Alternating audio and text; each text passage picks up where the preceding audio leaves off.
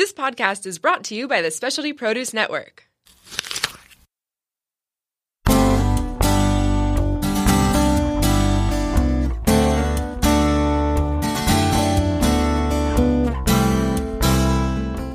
So, folks, this is just a promo here to let you know that I'm on SoundCloud and iTunes with these podcasts.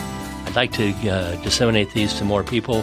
So if you pass the word on SoundClouds and iTunes and subscribe, I'd appreciate it very much. And thank you very much, and thanks for listening.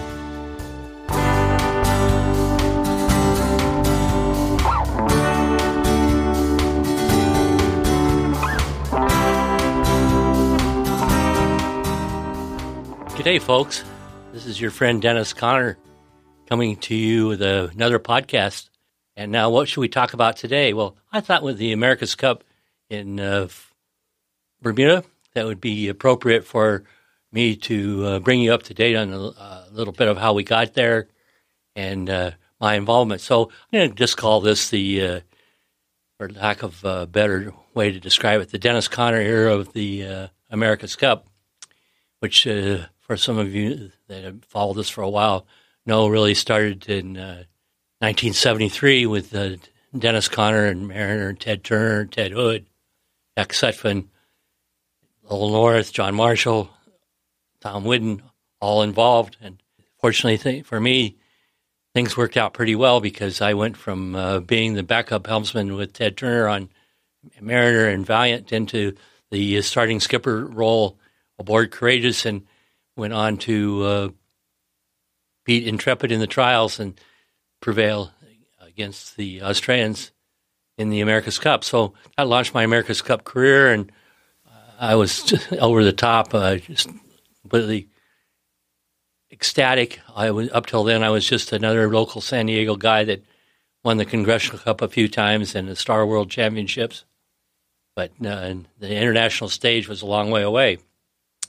But winning the America's Cup on Courageous in 74 propelled me into the big-time sailboat arena. I went on to win an Olympic medal at the next Cup. Ted Turner went on to defend the Cup in Courageous, beating Ted Hood in Independence to become the defender. He did a good job, and the Cup was retained in the trophy room in the New York Yacht Club. 1980 rolls around, and Dennis shows up with a little different program, a two-boat program, thanks really to Fritz and Lucy Jewett, who believed in me and put up the money and had the credibility as a board member of the New York Yacht Club to persuade them that a two-boat challenge would be in their best interest. They didn't like it because they wanted to have control of all the boats in the event, and they didn't like basically Dennis having two boats and the other guys having one. But they really had no choice. They had to let us in, and we went on to a very extremely successful campaign, thanks again to the wherewithal of the Jewetts and Dennis Conner and his team working pretty darn hard to secure the victory in 1980 with Freedom. And on that stage, of course, now showed up Tom Whidden, a key part of the America's Cup and sailing scene forever. So that was 1980. Freedom wins. Dennis is on top of the world. The crew loves it. But as we all know in life, it's not what happened in 1980 that counted. What can you do for me now? 1983.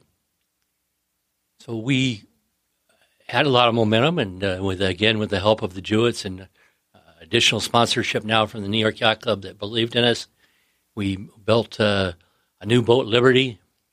We raced it against Enterprise and Freedom to get her up to speed.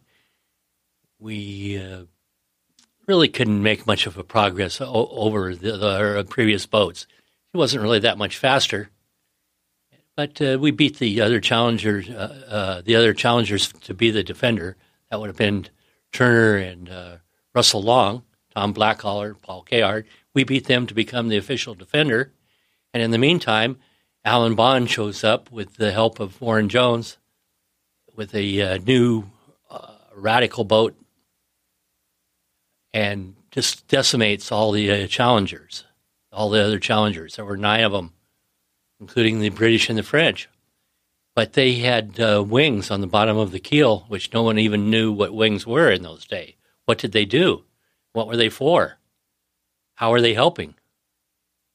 We found out that they had wings on the bottom of the keel from the get-go, but we weren't smart enough to figure out what they were for. We put wings on the bottom of Enterprise, and she didn't speed up. So it was a lot more than just having wings on the bottom of the keel. It was the entire package, a small boat, a lot of sail area, the genius of the design team, good sailors, but it was really the wings that made the difference. Very controversial, and to this day, I don't believe legal. We could talk about that later. But bottom line was they had a very good boat. We went on to race in the America's Cup against them, and bottom line is that they beat us by 29 seconds in the best of 7 series, the last race. We were ahead. They passed us on the last run, covered us to the end, and the America's Cup was the unthinkable was done. The Australians have won the America's Cup after 129 years, the longest winning streak in sports history. They talk the Stanley Cup's been around a while. Well, this has been around 30 years longer. So this was a huge, huge deal in the sailing world and a big deal to the New York Yacht Club. Cup had been sitting in there since the inception of the club. Even had its own trophy room, the America's Cup trophy room. And it's often said that if anybody ever lost, if the skipper of the losing boat on the behalf of the New York Yacht Club lost, their head would replace the trophy in the trophy room. And there were a lot of people at the New York Yacht Club that thought this should have been the case. I was probably lucky to get out of the Northeast alive. So now the Australians have won the Cup. What now? Well, Alan Bond, and with the help of his trusted lieutenant and the smartest guy there was at the time, knowing the America's Cup, was Warren Jones, a local attorney from Perth. They decided, well, we live in Perth, and our bank is in Perth, and we own the Super 9 television station in Perth.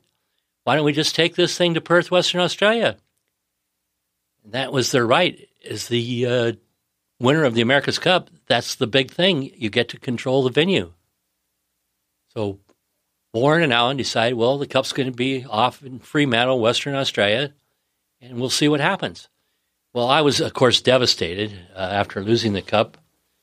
I came home and put my head under a pillow in October, and I was ready to jump off the Coronado Bridge. I had no money. I had no job. I had just lost the America's Cup. My world had come to the end. But as the challengers started to pour in to challenge for the America's Cup in Perth, I could see this event was going to be a big deal.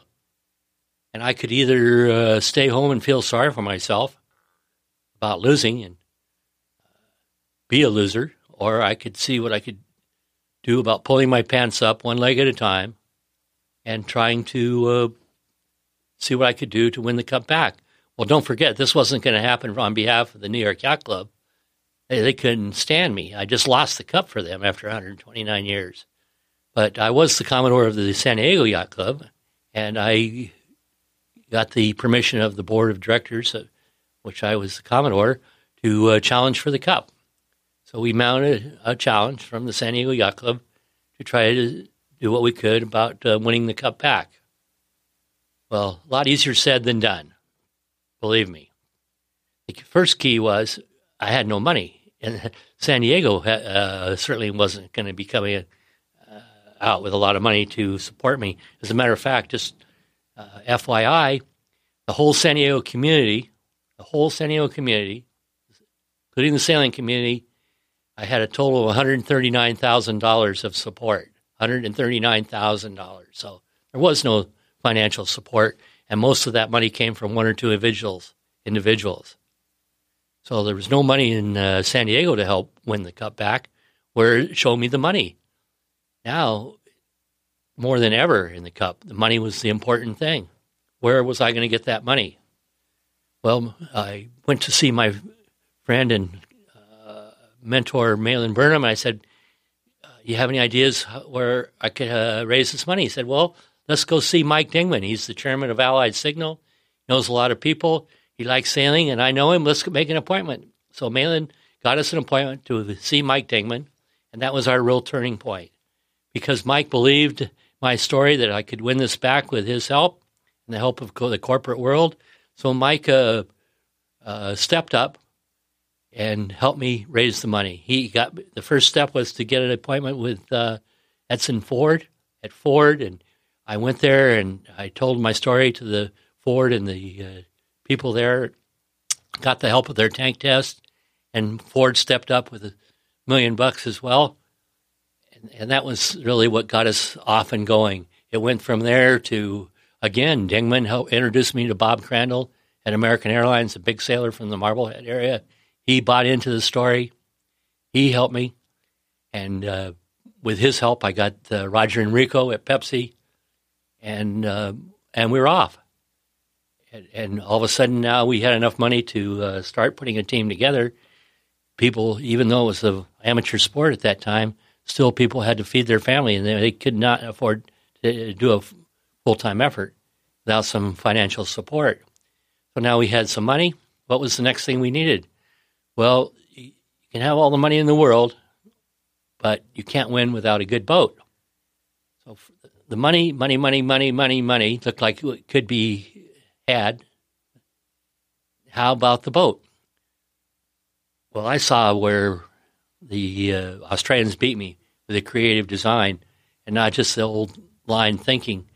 They had a lot of creative things with a bendy mast and the wings, blah, blah. So Ben Lexon was creative, and he had a very strong sailing and design team as well. Snackenberg from North came up with a new fancy material and a way to build it. So they had a good sail program, and they were going to be very tough. So I knew I had to get a fast boat to have a chance to win this cup back after losing it in 1980. So in 83, excuse me. So the first thing we did was we got more than one designer involved. Had a very talented design team of Britt Chance and Bruce Nelson and Dave Pedrick. But it was a lot more than that. We had Clay Oliver from SAIC involved, and a lot of technological help from Boeing and tank tests and so on. So this design team of approximately 30 people worked on coming up with a design. Well, easy to say this, but when you have 30 Picassos all trying to paint the same picture, believe me, there was a big difference of opinion. Some people thought, the wings should have priority. No, the keel shape. No, the hull shape. How long should the boat be? What about the masts and sails? How much should it weigh? Should it be a long boat with less sail area or a short boat with more sail area? On and on and on. So all these questions had to be answered, and the right conclusion came up to be that a long boat, a long boat for the heavy winds expected in Perth, without much sail area, would be the package needed to win this cup. Well, that was all well and good, except that for one small thing, there were 21 challengers as well as ours. So the Buddy Mogas was there. We had Tom Backhaller. We had all the best sailors, John Collius, and 18 other countries challenging to see who's going to be the official challenger to race against Alan Bond and his defense team in Perth. The big challenge was, the biggest short-term challenge was, how do you qualify in a light air qualifying series with a big boat with no sail area? So we managed to sail well enough to get into the Challengers semifinal round with 4 boats. And by now, it was January in Perth. It's starting to heat up in the deserts in the backcountry of Perth. The famous southerly southwest winds were starting to come in, and the winds went from being 12 knots to 15 knots to 18 knots. And by the middle of January, lo and behold, as it has been for centuries, the southerly wind filled in, and all of a sudden we started having 20, 22, 23, 25 knots on a regular basis. And our boat came into its own. We went out and raced. We beat the Black Hauler, and we beat Melgas. We beat Coleus, and now it came down to the final round of the Challenger Series against the Kiwis. Remember New Zealand, Kiwis? And Chris Dixon, a very talented guy, very good sailor. They went through the Challengers rounds, 37 wins, 1 loss. This is what we were up against in the finals of the Challenger Series to see who got to race Alan Bond for the Cup. Well, the wind was up. We sailed well. Our crew did a great job. We blew out a jib on a very windy day, got another jib up in epic fashion. It'll go down in America's Cup lore. And we went on to win the Challenger Series to become the official challenger, 4-1 against the Kiwis. But things didn't go down too well. And I was a little outspoken and brash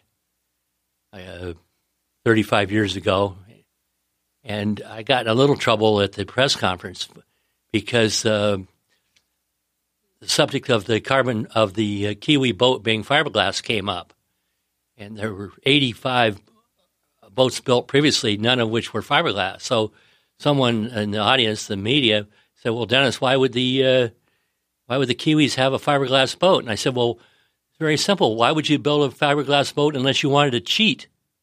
And then Black Hauler, he rose to me, "Oh, I wouldn't have said that," blah, blah. And everyone got a big laugh. And that's gone down also in the media history, with Dennis basically calling the Kiwis cheaters.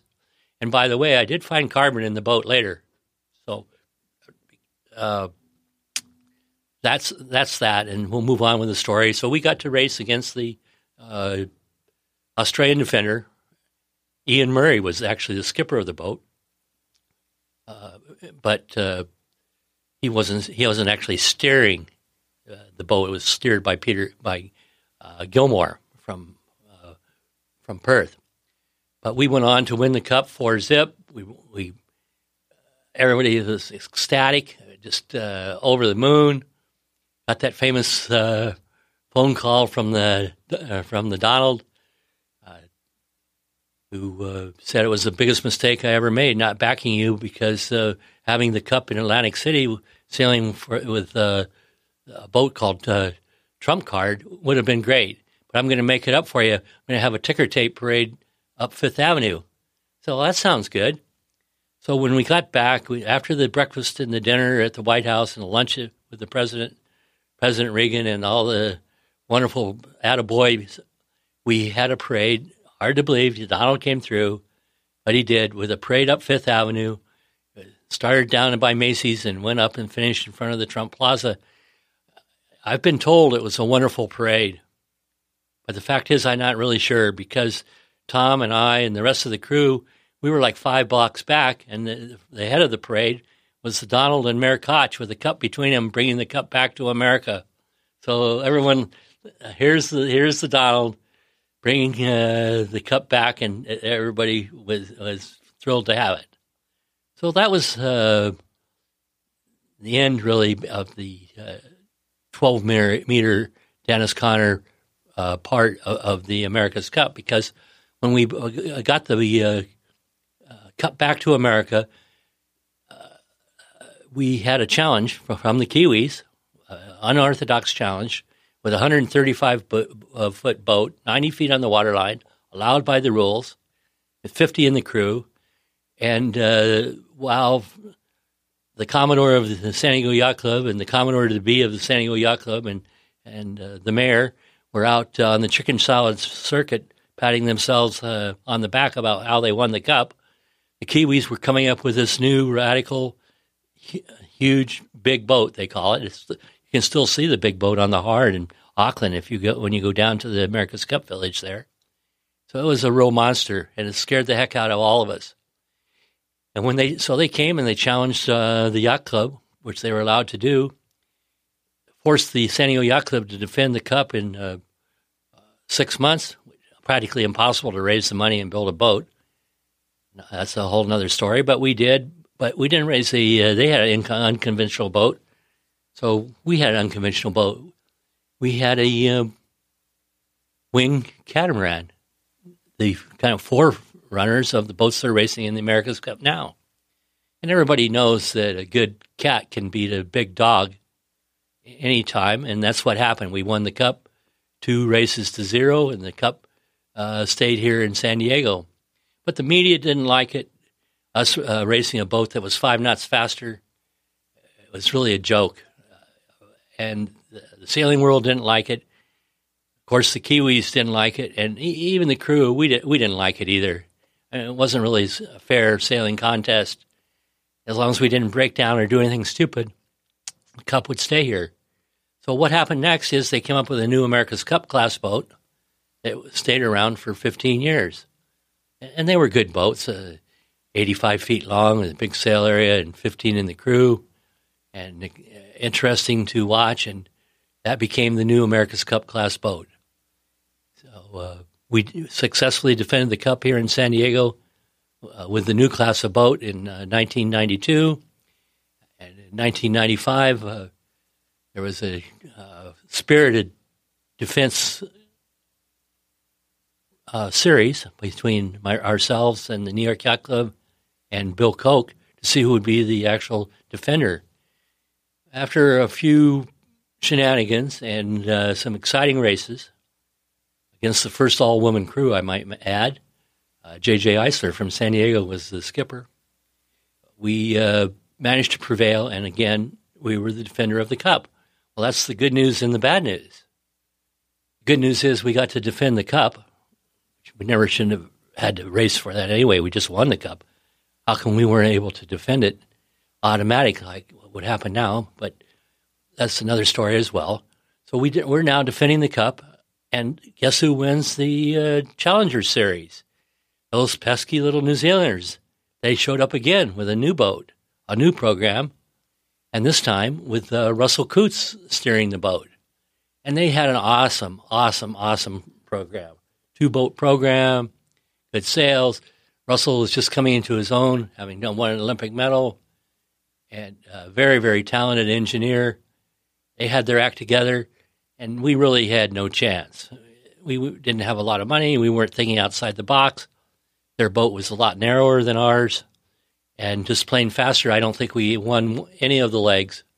And New Zealand went on to take the Cup in flying colors. So now Dennis has now lost the Cup twice. It's only been lost 3 times in the history of the Cup, and I've lost it twice. So I wasn't too happy about all this. So now, in winning the Cup, New Zealand now can control the venue. So they take the Cup off to Auckland, New Zealand, and it turns out to be what a wonderful, wonderful venue. The New Zealand people, they love their sailing. They just love it to death. The whole city got behind it. We went to the supermarket, even though we were their enemy. It just couldn't have been nicer. Everyone's so genuine happy to have us there. They built an America's Cup village, second to none. 6 or 7 challengers showed up to race. And it was a wonderful, wonderful event in 1979 and 80. Well, again, Russell Coutts, remember him? The guy that won it? He had a great team, great boat. He had all the plans from the boat that won last time. And he had his act together in his home port and went on to defeat all the other challengers again. So now Russell's won it twice in a row. And our program was competitive, but not that great. We broke our mast, and we had a sinking, and we had enough money. There's I tell you, a million excuses. Bottom line was we just weren't good enough. And even though he had a great crew, including Paul Caird and Tom Whidden and so on. But so now, 1980, the Kiwis have won again.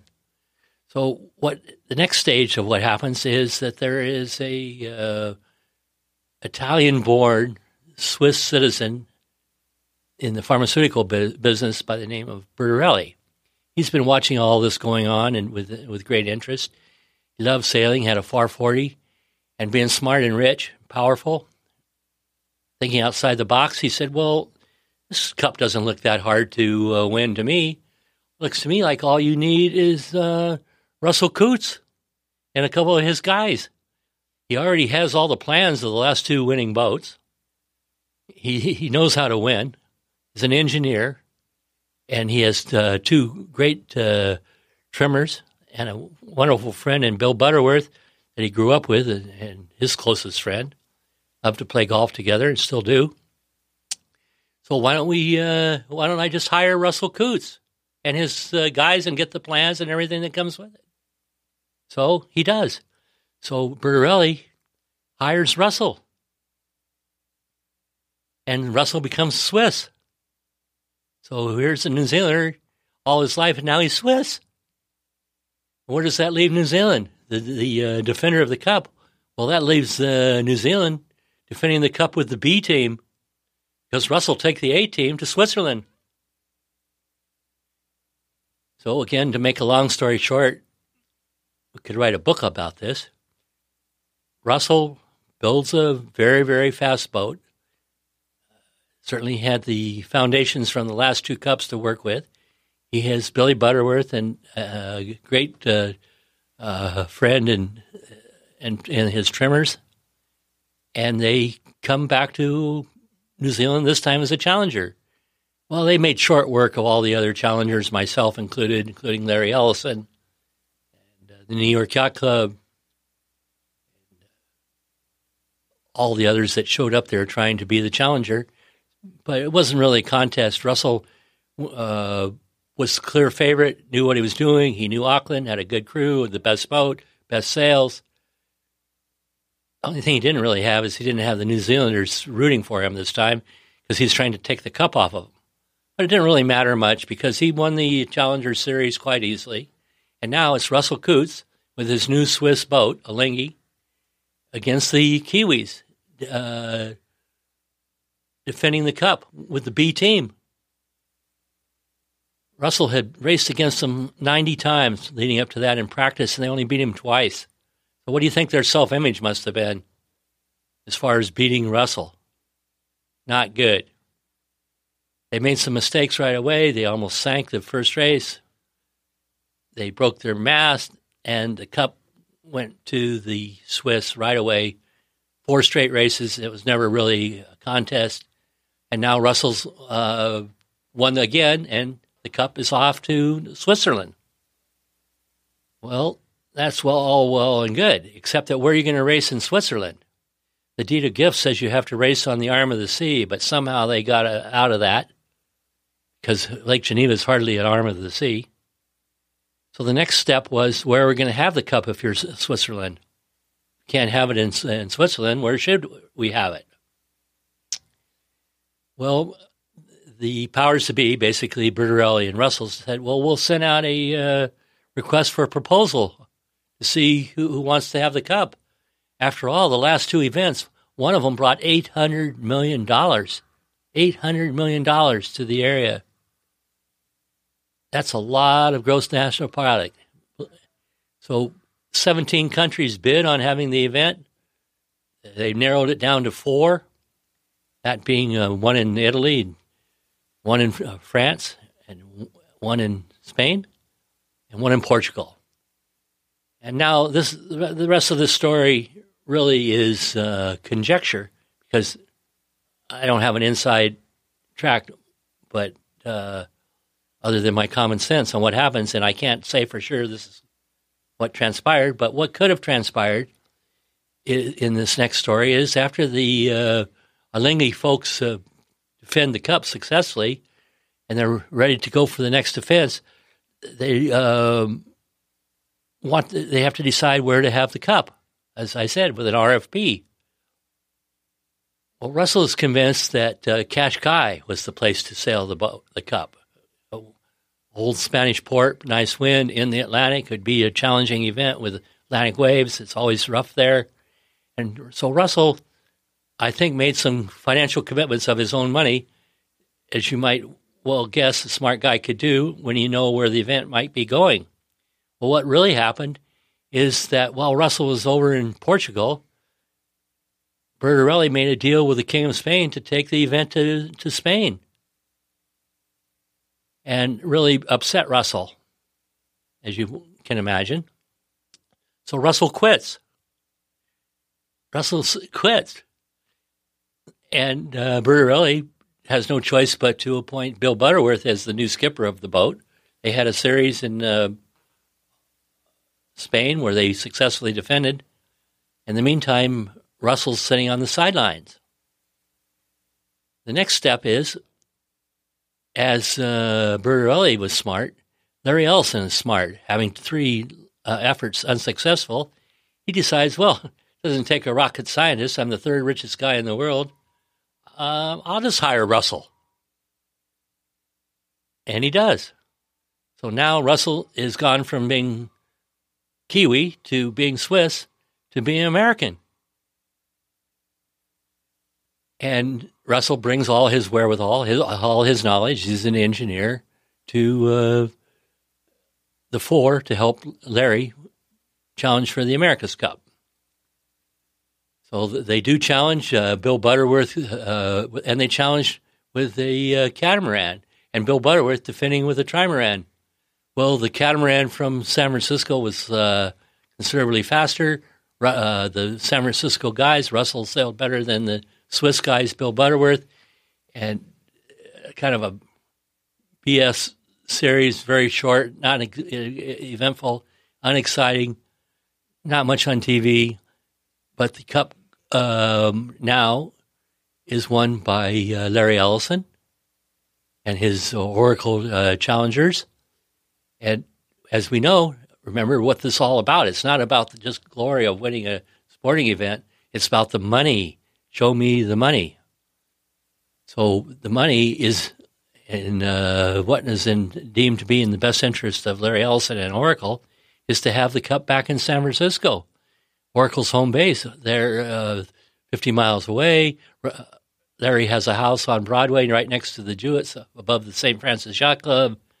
And San Francisco, as we all know, a wonderful venue for regattas, strong winds, strong chop, 5 miles of bayfront property where you can watch the race. A perfect venue. But what about the boats?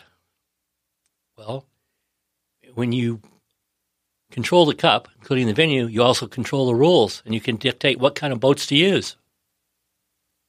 So, again, this is a conjecture.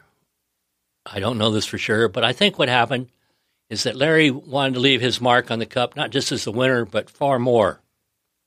He wanted to change the Cup and how it was all seen and perceived by the world. After all, now he's the defender of the America's Cup.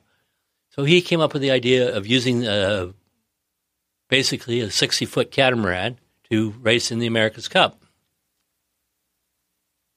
Well, this is all new technology and a whole new frontier.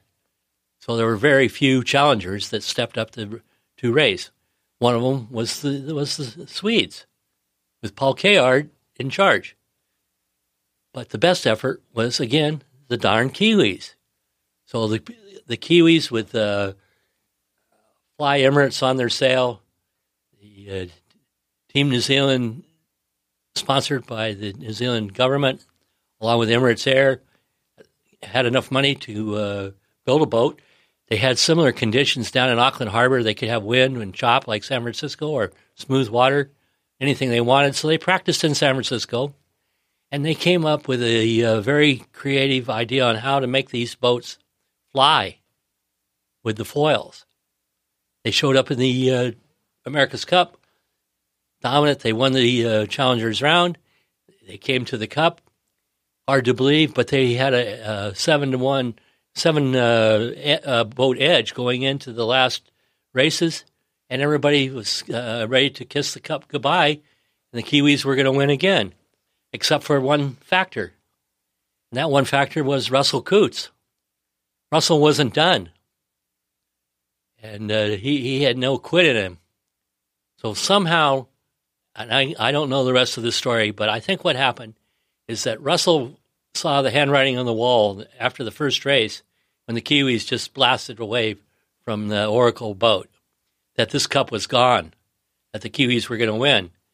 And he figured out that that it was in the foils, that the boat that could get up on its foils, stay on them longer with the least amount of drag, was substantially faster. The Kiwis could even, unheard of, they could tack the boat without even the boat splashing down in the water. But much faster tacking. That was a big advantage. You could lose 100 yards just in one tack. So Russell decided, we better get some foils that are decent ourselves. I believe that, and again, conjecture, that these foils, the new foils, were designed by an engineer at Boeing. Someone at Boeing came up with a new shape foil. You don't just slap these foils together. They have to be built in exactly the right fashion and to the exactly right design. So it took a week after they got this design done for them to build the foils, get them attached to the boards themselves. And guess what? Oracle's a different boat. James Spittle learned how to sail. Can you believe it? After all these years, and they came back from this huge deficit, down 7-8 to 1, and they won every race with some good luck. They had one race where the time limit ran out when New Zealand was ahead, and another when it was too windy, and the races were called off. They were behind in both of those, otherwise the cup would have been gone. But Oracle prevails and successfully defends the cup. And everybody goes crazy. I mean, just amazing comeback win for Oracle and Russell and Larry Ellison. So now what? Well, Larry didn't feel like San Francisco treated him properly for whatever reasons, either financially, socially, etc. He didn't get into the St. Francis Yacht Club. He had to buy a yacht club of his own to race with. A lot of politics that he didn't like. And he had enough of San Francisco. So he asked Russell to find another place to race. I'm sure he was involved in the decision. So Russell, as some of you know, in San Diego, Russell came down to San Diego and he talked to Troy Sears and some of the wannabes at the San Diego Yacht Club about having the cup in San Diego, and they put together a decent proposal, but they didn't have the money to offer Russell. And I think Russell had a deal this time with Larry that he's going to be a big profit-sharing partner in the results, the financial results of the 35th Cup, the one we're racing now. And without money to go with what could have been a nice venue in San Diego Bay, and of course San Diego folks loving it, but without any money to speak of to pay for the event and for the potential profit in bringing the venue here, he, I think, quickly dismissed San Diego as a possibility. Well, where else? Well, Russell's down playing golf at a tournament in Bermuda, at the famous Ocean Course in Bermuda, and he's playing golf with the head of a large insurance company, which you all can figure out later if you want to. And while they're playing golf, Russell brings up the subject, well, why shouldn't we have the cup here in Bermuda? One thing turns to another. The Bermuda had a fair amount of wherewithal with the large reinsurance companies, with ACE and RenRe and two or three others, and the backing of the local government. They put a package together where they guaranteed Russell, and again, I don't know for sure, something in the neighborhood between $65 and $75 million to bring the cup to New Zealand and allow him to be in charge of everything from the marketing to the event itself, the TV, and the type of boats. Well, Russell takes this deal, and the cup then is the new home of the cup is going to be Hamilton, Bermuda. What about the boats? Well, the boats scared a lot of people because they were a handful. So Russell decides, well, we'll make a smaller boat that, in theory, will cost less crew, and with the advent of foils now being so dominant, the hole itself probably really doesn't matter. So he gets Melody and to design a new hull. It's Eric Bernstein's the designer that works for them, Melvin and Morelli, designs a hull, and all the boats are the same, going to be all the same, because it really doesn't matter if they're not ever touching the water. So all the Challengers, Defender, all the Challengers and the Defender all have the same hull. You can put a little different bow section on if you want to change the windage, the first 10 feet, but all the rest of the hulls are all the same. And came out of the same mold down in Auckland. So that would have probably reduced the cost of the boats a bit. But the money that went into controlling the foils is where the money really was going to be spent. So now with the setting of, they pick the year, June 2017 for the Cup. They come up with a format that basically Russell makes them sign if they want to race. He hires Ian Murray back to be his race director, where he can control all the races. He does an event marketing company in Bermuda where he's in charge of, and they plan the 2017 America's Cup. So that's how we got from that Dennis Conner era of 12-meter racing those dinosaurs that you saw from 1971 when I first got involved until 1999, 2003 Cup, where I basically had enough. And now we're into the new America's Cup era featuring Larry Ellison and Russell Coutts. So we're going to cover that in another podcast a bit later. I'll be bringing you the results of the first round of the qualifier series and tell you how all that's going and what's going on and how it's all working in Bermuda. So hope you enjoyed that step back into history and how we got from being an undefeated America's Cup club at the New York Yacht Club to losing the Cup twice. Wasn't that hard, believe me. But history seems to have liked it. So bye for now. It's Dennis Conner coming to you from the Specialty Produce Network. So bye for now from Dennis Conner, and we'll talk to you again soon.